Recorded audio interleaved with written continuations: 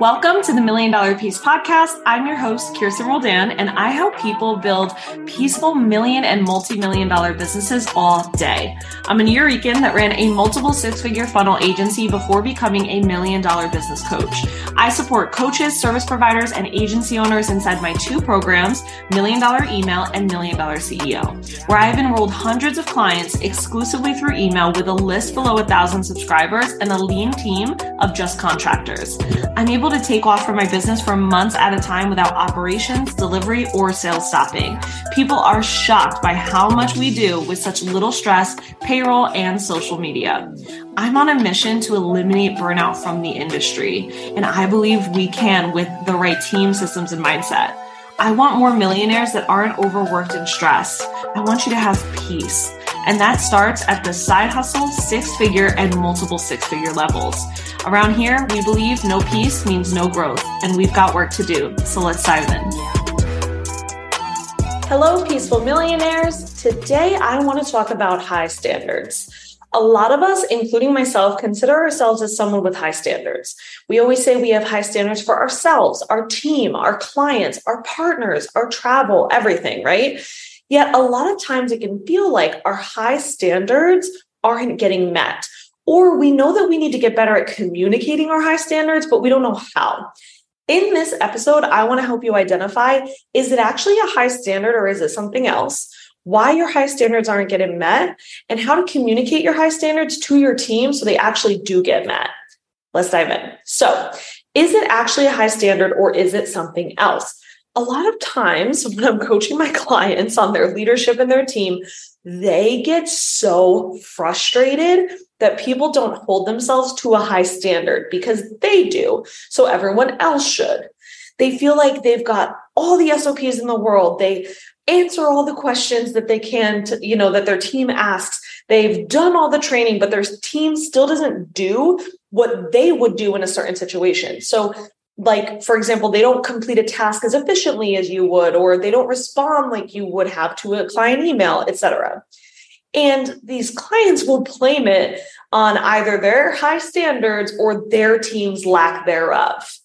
And I'm a firm believer in having high standards, right? The definition of a standard is the baseline. I'm all about raising the baseline, but I'm going to tell you a simple but life-changing truth. This has literally changed my clients' lives. You don't have high standards, you have anxiety. A lot of your high standards are actually just anxiety. Let me say that again. You don't have high standards, you have anxiety. A lot of your high standards are actually just anxiety. That's why your team doesn't always complete tasks like you would. Your team is just completing tasks without your anxiety. That's it. That's all that's happening. They're not completing tasks like you would because they don't have your anxiety. So now you might be like, wait, hold up, Kirsten. How do I know if it's a high standard or if it's anxiety? So a high standard is measurable and very easy to communicate. Anxiety is not. So a high standard is saying all emails should receive, a 12-hour reply back, right? Anxiety says you replied back in 12 hours, but you didn't reply back like this. This is a preference I have that I can't really pinpoint, but it just seems like the obvious. You know it's a high standard if it's a neutral statement with zero room for opinions, right? You know it's anxiety if it's an opinion, if it can be argued, if someone else could disagree. Your high standards aren't getting met because you're trying to communicate and SOP your anxiety, not your standards. In order to actually get your high standards met, you need to do two things. You need to create measurable, neutral standards. So instead of just saying send a professional email, you need to be specific about that. Okay. Measurable, neutral standards. And you need to manage your anxiety as a CEO better. By doing just these two things, you actually will increase the support you receive from your team because you'll delegate more and they will feel clearer and less likely to ask you every little question as they go. A lot of my clients get so frustrated by team members that don't take initiative, but they don't realize that they are operating under your anxious leadership. They're operating with your anxiety because when they don't, you get upset, right? So what I mean by that is you might be like, why don't they take initiative on this? That's because your anxiety, right? Your anxious leadership has told them it has to be just this way, right? And so they don't take initiative and they go straight to you because they're scared that they will not do it just this way, right? They're operating with your anxiety because when they don't, you get upset, right?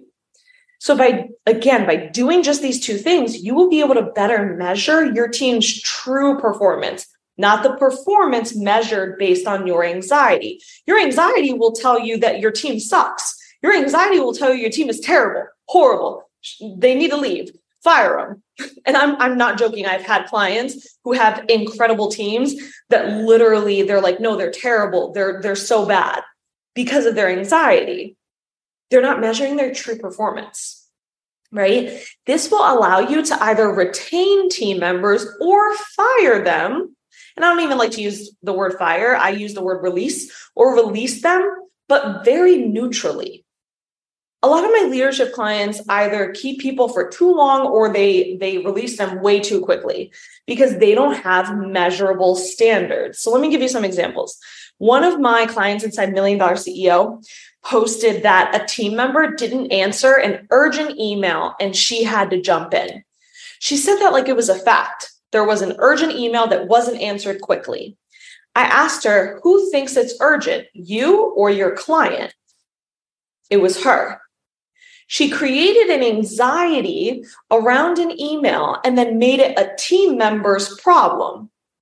Now, sometimes you do get a client who thinks something is urgent, but you don't have to.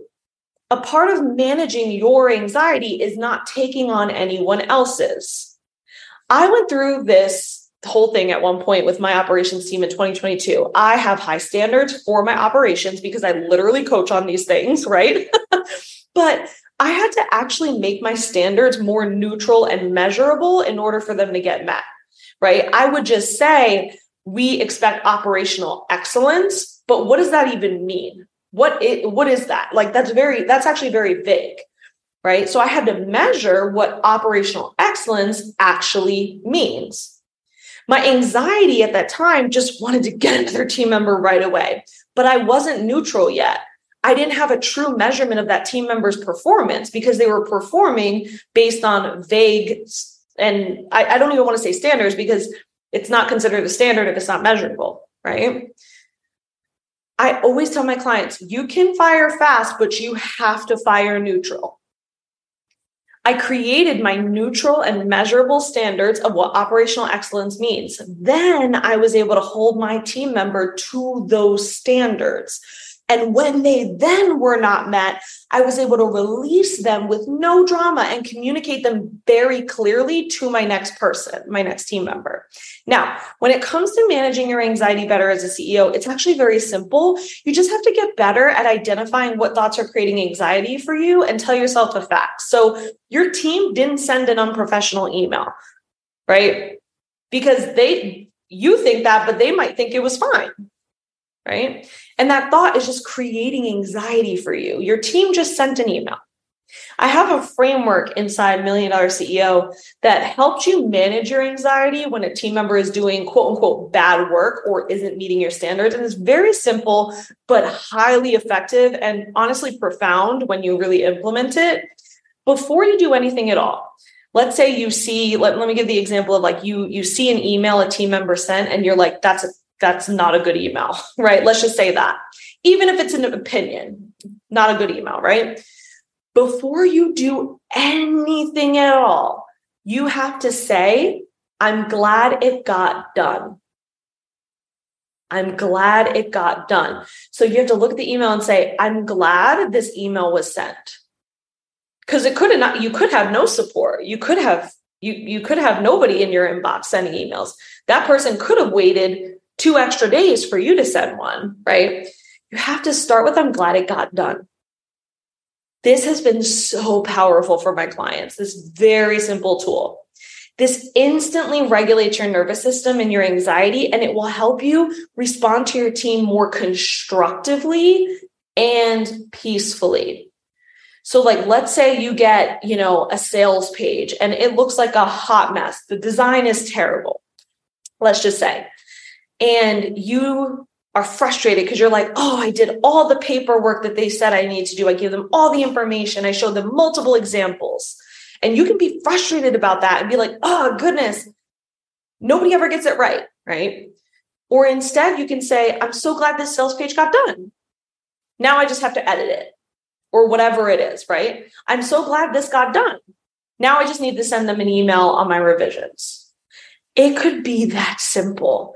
And imagine how much more peace you would have if you learned how to do that and keep it moving, right? If you want to learn how to stop operating from anxious leadership so you can make $1 million a year, then join the waitlist for my coach and agency owner program, $1 Million CEO, in my show notes. I work with coaches and agency owners who are scaling to $1 million or beyond and want their company and life to run well.